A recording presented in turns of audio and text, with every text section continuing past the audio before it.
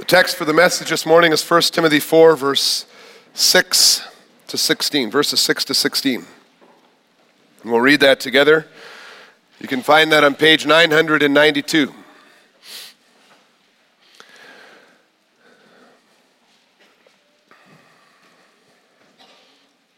Hear the word of God. If you put these things before the brothers, you will be a good servant of Christ Jesus, being trained in the words of the faith and of the good doctrine that you have followed. Have nothing to do with irreverent, silly myths. Rather, train yourself for godliness. For while bodily training is of some value, godliness is of value in every way, as it holds promise for the present life and also for the life to come. The saying is trustworthy and deserving of full acceptance. For to this end we toil and strive, because we have our hope set on the living God, who is the Savior of all people, especially of those who believe. Command and teach these things. Let no one despise you for your youth, but set the believers an example in speech, in conduct, in love, in faith, in purity. Until I come, devote yourself to the public reading of Scripture, to exhortation, to teaching. Do not neglect the gift you have, which was given you by prophecy when the council of elders laid their hands on you. Practice these things. Immerse yourself in them, so that all may see your progress. Keep a close watch on yourself and on the teaching. Persist in this, for by so doing, you will save both yourself and your hearers. Beloved congregation of our Lord and Savior Jesus Christ, after reading this text with personal instructions from Paul to Timothy about being a minister in the church, maybe you're thinking that the spotlight today is just on the minister. So the only person who has to listen is the minister himself, and then perhaps men who want to study in the ministry, and we think of our own congregation, Josh Peters, maybe there are more young men, and anyone who's thinking of calling a minister someday, and maybe you're thinking, we'll see how our minister does, and we'll see if it's sooner rather than later. But even if the Bible is just a how-to book full of musts and cannots directed to individuals, which it isn't, but even if it was, you as hearers and readers still wouldn't be off the hook. Because when Paul explains that leaders who represent Christ will teach something and live as an example, he is really describing how we all should live as we follow the example of the leaders that Jesus Christ gives to us. But the Bible isn't just an instruction manual, is it? We believe that the Bible reveals the gospel of salvation.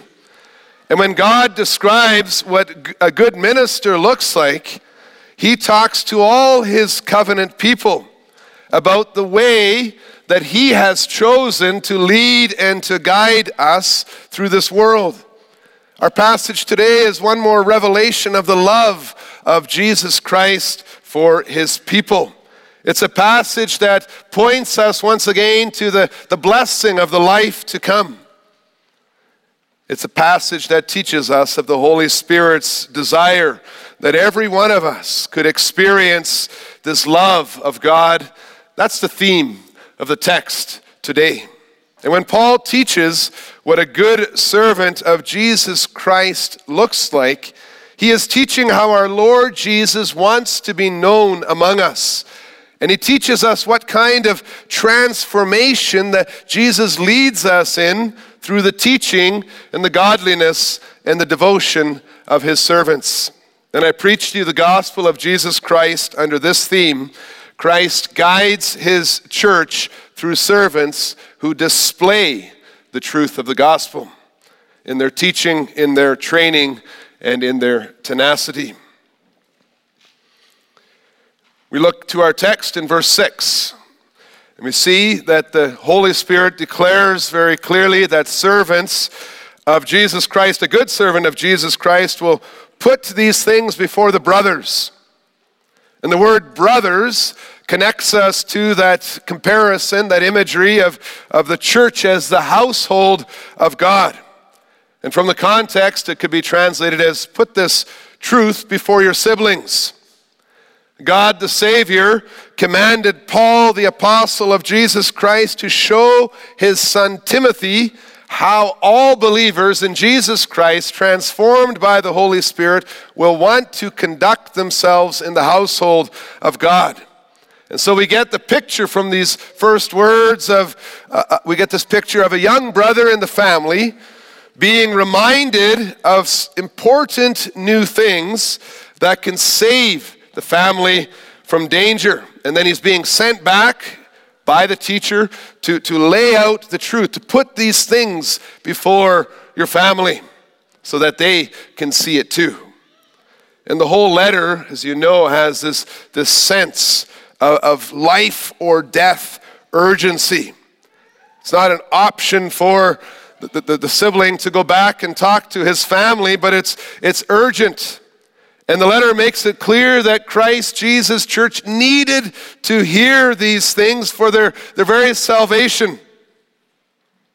Because the leaders that were teaching them at this time in Ephesus, they weren't being faithful anymore. And the problem was that although they needed it, they weren't very interested in hearing it. And Timothy could be sure of opposition. A good servant of Jesus Christ needs to have courage to stand up in the face of opposition, to call a sin, to charge certain persons, this is chapter 1, verse 3, to charge certain persons who may be more elderly than they are, not to teach certain doctrines, and to face off against very dangerous men whose consciences are seared. We read that in the first verses of chapter 4, who are not afraid to tear apart the sheep. And so, like the Old Testament prophets, when they were sent out and told that when they preached they would face opposition, Timothy as well hears similar instruction from the Apostle Paul. And he says, go out and preach the truth even though there will be opposition. It may not be easy to see on the outside, but the false teachings of those who have departed from the faith or who are maybe already in the congregation and who are departing from the faith, those who constantly undermine the gospel in an attempt to control weak-minded members, sometimes it can be in their own families. Well, this opposition, it can take its toll on the mind and the spirit of the leaders that Jesus Christ appoints to this task. And that is why Paul is so clear in his instruction that a good servant of Jesus Christ was not to fear men. It was not to fear the opinions of others, but he was to serve Jesus Christ alone. Jesus Christ was to be seen in the midst of the congregation through this servant. And as we hear Paul's words to Timothy in verse 11, command and teach these things, our prayers as congregation go to our leaders. They go to the servants of the word of God that he has given to us. And we pray, may they also command and teach these things. So what are these things that good servants of Jesus Christ must teach for the well-being and the benefit of the church? Well, in verse 6, these things, the words these things, clearly refers to the freedom that we have in Jesus Christ that must not be taken away or abused. In verse 11, the words these things are related to the trustworthy saying that godliness is of the utmost importance for the church. In other places in 1 Timothy, these things concern the message about how men and women must conduct themselves in the house of God, whether office bearers or not, or whether men or women. And so it appears that if we were to meet Paul and ask him, what do you mean by these things? He would reply, well, everything I've been saying, which you may remember was summarized in chapter 1, verse 4, when I talked about the stewardship of God, that is, by faith. That plan, that overarching arrangement of God to save sinners through Jesus Christ. Jesus Christ wants his church to know her important role in the world as pillar and foundation of the truth. Command and teach these things without fear of those who oppose you, and you will be a good servant of Jesus Christ. And when you read through these verses together, you noticed how many imperatives were used. The word imperative, the commanding words, how many commanding words were used. And the Holy Spirit reveals to us in this that in the first place, displaying the truth of the gospel in the teaching must be done. It has to be done in order to save both the teacher and the hearer. That's what you see in verse 16. Like a watchman on the wall who warns the city of an invading enemy, like Ezekiel 33. Or like a soldier in the army who alerts his squadron that the commander is leading them off track. Good servants of Jesus Christ are necessary to urgently warn against false teachers and to defend the well-being of the congregation so that everyone can have the full experience of Jesus Christ's work for them, the benefits of our faith. In the second place, the repeated imperatives, the commanding words, show that it is not easy for men to be good servants of Jesus Christ. And so many leaders have a tendency to get distracted, like we see in verse 7, they get distracted by myths, irreverent stories, quarrels and quarrels. They have a tendency to lose heart. Verse 12 talks about people despising the good servants because of their age. They have a tendency to neglect the gift they have received, like we see in verse 14. They have a tendency to give up rather than persist, like Paul commands again in verse 16.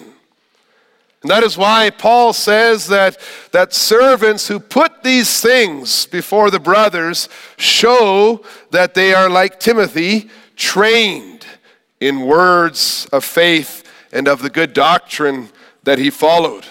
And we see that in the second point, that good servants display the truth of the gospel in their training. Training is an important part of every Christian's life, and not just the ministers of the word.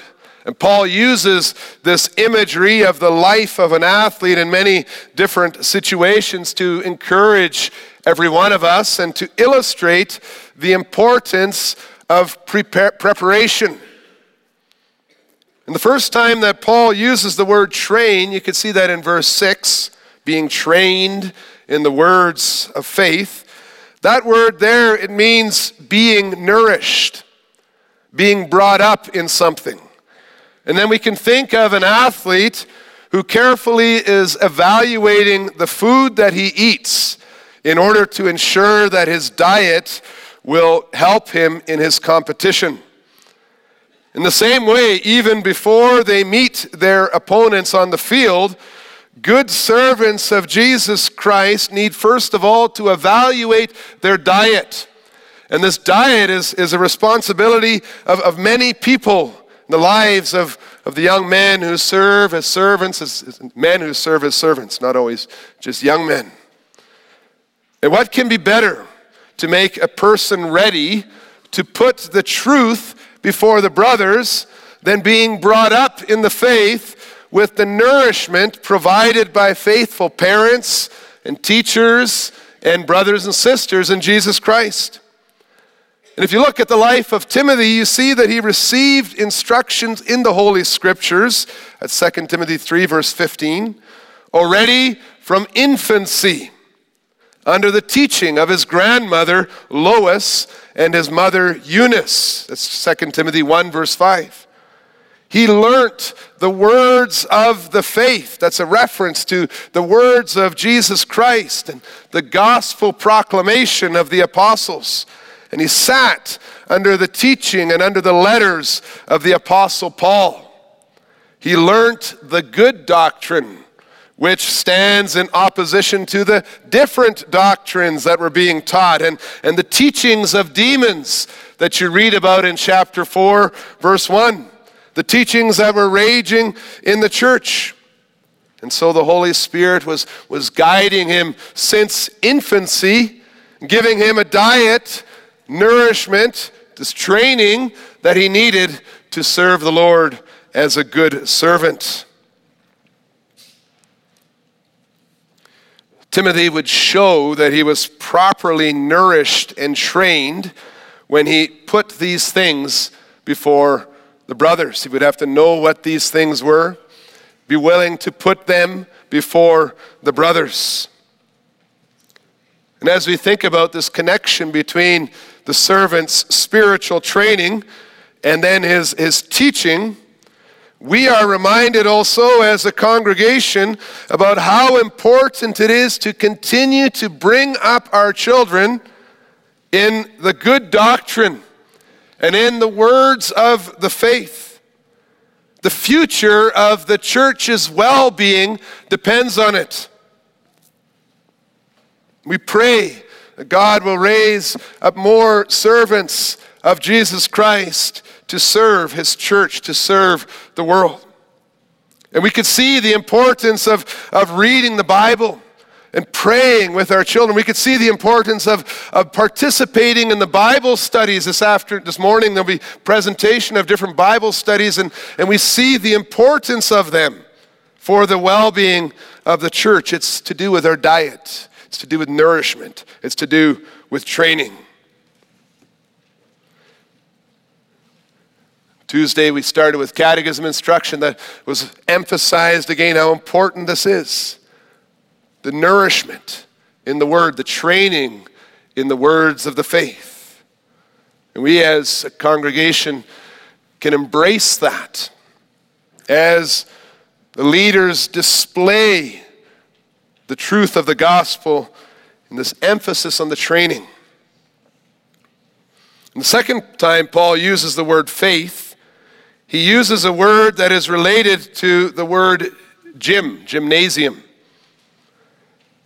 Now the word training reminds us of athletes who are rehearsing and practicing what they would do in different scenarios of a real competition. A healthy diet just gives you the option to compete. But an athlete must also learn to avoid distractions, avoid wasting energy on doing the wrong things, and learning the skills of his sport. Timothy must not just rest on what he has already learned, but Paul tells him to move further, to train more, to stay focused on winning the race. And once again, he warns about these irreverent, silly myths.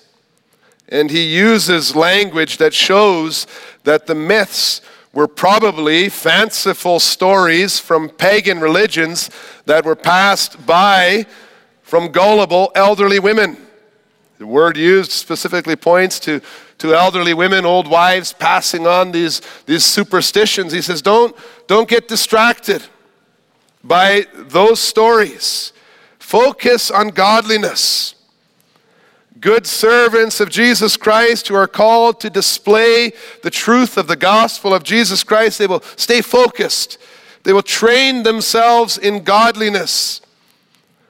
So what does that mean? What does it mean to train yourself in godliness? It means not only to have godliness as your goal, but also to get good at being godly by being godly.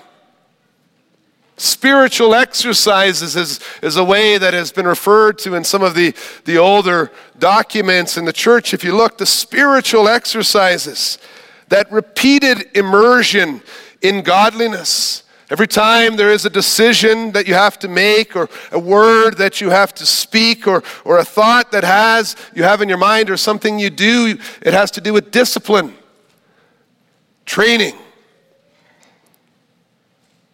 Paul urges Timothy, you can see that in verse 13, to devote himself to these things. And then again, more forcefully in verses 15 and 16, he's giving us a picture. Practice these things. Immerse yourself in them so that all may see your progress. Keep a close watch on yourself and on your teaching. Although they were despising Timothy as a servant of God because of his youth, Timothy was to respond not by saying, oh yeah, well, who cares? They said to respond by showing how your training in godliness has allowed you to advance in the Christian world, in the Christian faith. You don't have to respond with words, respond with a godly life. You see that in verse 12. You can show that in speech, in conduct, in faith, or in love, in faith, in purity. That earns you respect. Train yourself in the way you speak, in the way you act, in your purity, in your love, giving yourself to others. And he is to give, Paul says, it's just like the athletes train in the gym, except there's one difference. You're to give more attention to godliness than an athlete gives to his sport. That may seem obvious, but it's good to pause and reflect on that, because if you look at our society and if you look at our own lives and our own emphasis on sport, we see that Paul's words are important. While bodily training is of some value, godliness is of value in every way, as it holds promise for the present life and the life to come. So Paul acknowledges that physical training, exercise, and sport, it does have some value, so that we don't feel obligated or justified to reject it. When physical exercise serves the greater goal of glorifying God, when it is not done just because of an idolatry of your body or out of selfish pride, then it ought not to be rejected. But it is something that is to be received with thanksgiving, for it is made holy by the word of God and prayer. But at the same time, Paul teaches us to think in terms of priorities. Priorities that are based on the value of what you're doing, the usefulness of what we're doing. You could read about this importance of usefulness many times in Paul's writings. Since there are many necessary things to be involved in, and we can't do everything at the same time, considering also the stages of life, the question for the believer who is in training is always, what makes sense for me to do right now? You can glorify God playing a sport. You can extend your usefulness by dedicating your time to personal fitness. But if you have to choose between physical training one day or these spiritual exercises like worship services, Bible studies, prayers with you or yourself or your family, then Paul says you need to know that training in godliness is much more valuable. It's much more useful. If you miss some physical exercise, or if you miss a sports game, you will not suffer the consequences very long, because these things only have value for the present life.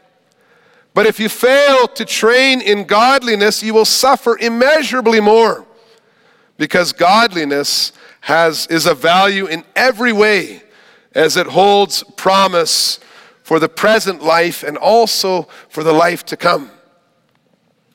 When we walked in, you notice the text on the wall here from 1 Corinthians 9. It urges us to run like racers who know that only a few receive the prize. It tells us to focus, to control ourselves and focus on the imperishable wreath, making sure that our punches land and our eyes are tenaciously focused on the goal. Because good servants of the gospel, they display the truth of the gospel in their tenacity. The word tenacity, it speaks to us about the characteristics of determination, of devotion, of persistence, of endurance, just holding on and not letting go. Sometimes some people are compared to, he's like a pit bull. They hold on and they don't let go. That's the word tenacity. When Timothy was despised or he allowed others to undermine his authority, Paul reminded him that he had received a gift from God. When the council of elders laid their hands on him, Paul is talking about his ordination to office that came as a result of the prophecies that indicated that Timothy was to be given charge of caring for the situation in Ephesus. Christ uses the minister's call to motivate him to be tenacious in his work. Because his call is not just a call of the men he is serving, but it is a call of the good shepherd, Jesus Christ, who's working through his servants. His call makes clear his appointment by God himself through the laying on of hands. And to neglect one's gift and appointment from Jesus Christ, whether by teaching a false doctrine or by living an ungodly life, that is to misrepresent Christ to the congregation. It's the sin of hiding the one truth from God's people.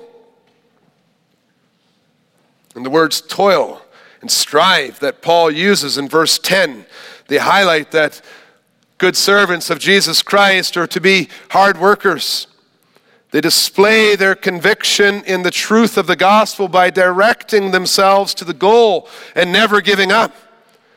They adorn their urgent words with a lifestyle that shows that they believe it to be true, the only truth in life and death. The Lord Jesus had promised life that is truly life. And so with the crown that does not fade away in their sights, the leaders of the church were called to be tenacious in their calling. It's not just a little event here that we come together. It has to do with life or death, eternal life or eternal death. Paul says that they as workers strive so hard, it's in verse 10, because they have their hope set on the living God who is Savior of all people, especially of those who believe. Now, the way that the sentence is worded is somewhat surprising at first glance. You can see it, verse 10. It's surprising because Paul's whole life and calling as a preacher of the one truth, the gospel, and his endless toil and his endless striving to call men out of darkness into the light, it would all be for nothing if the living God saved all people.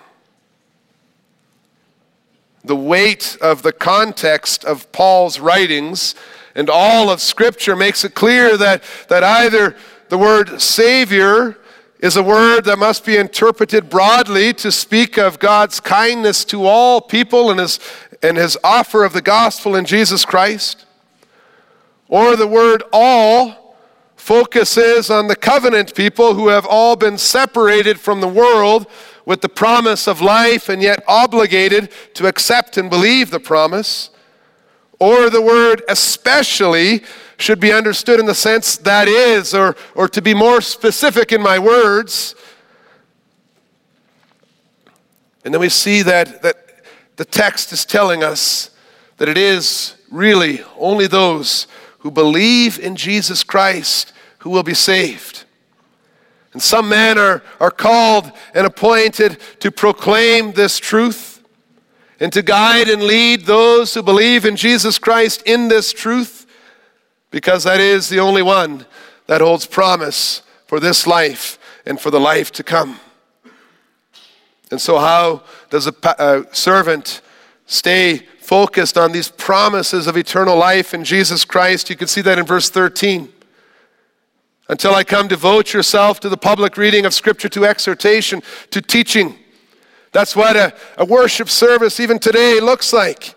The focus of reading the Word and exhorting and teaching the truth of the gospel. And then the Word comes to us. And then we're called to look at this truth and to put our trust in that truth. Since the Holy Spirit told Timothy to teach the truth of the gospel boldly, that means that he wants you to submit yourself to this truth, to hate the false teachings, and to accept and call only those who preach the truth. And since the Holy Spirit values Timothy's study of the Word of God and its regular preaching and exposition, he teaches us that he wants us to study the words of the faith, to know the good doctrine, so that we also can be nourished and brought up, and that we can bring up our children in the truth. And he calls Timothy to train himself in godliness. He reveals that he wants all of us to train ourselves in godliness, even more so, putting more emphasis on that than physical training. And when he calls Timothy and Paul, when he calls Timothy to be tenacious, to be devoted, to persist, he wants all of us as God's people to live in the hope of eternal life with persistence, with faith, with our eyes focused on the crown of life.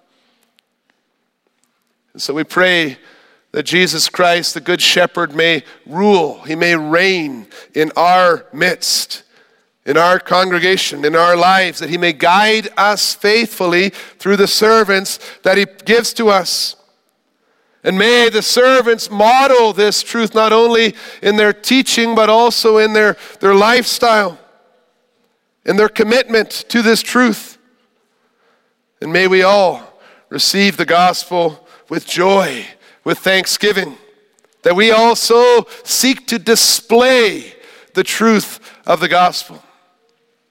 That we're not looked upon as hypocrites who say one thing and do another, but that in every part we may be immersed in these things.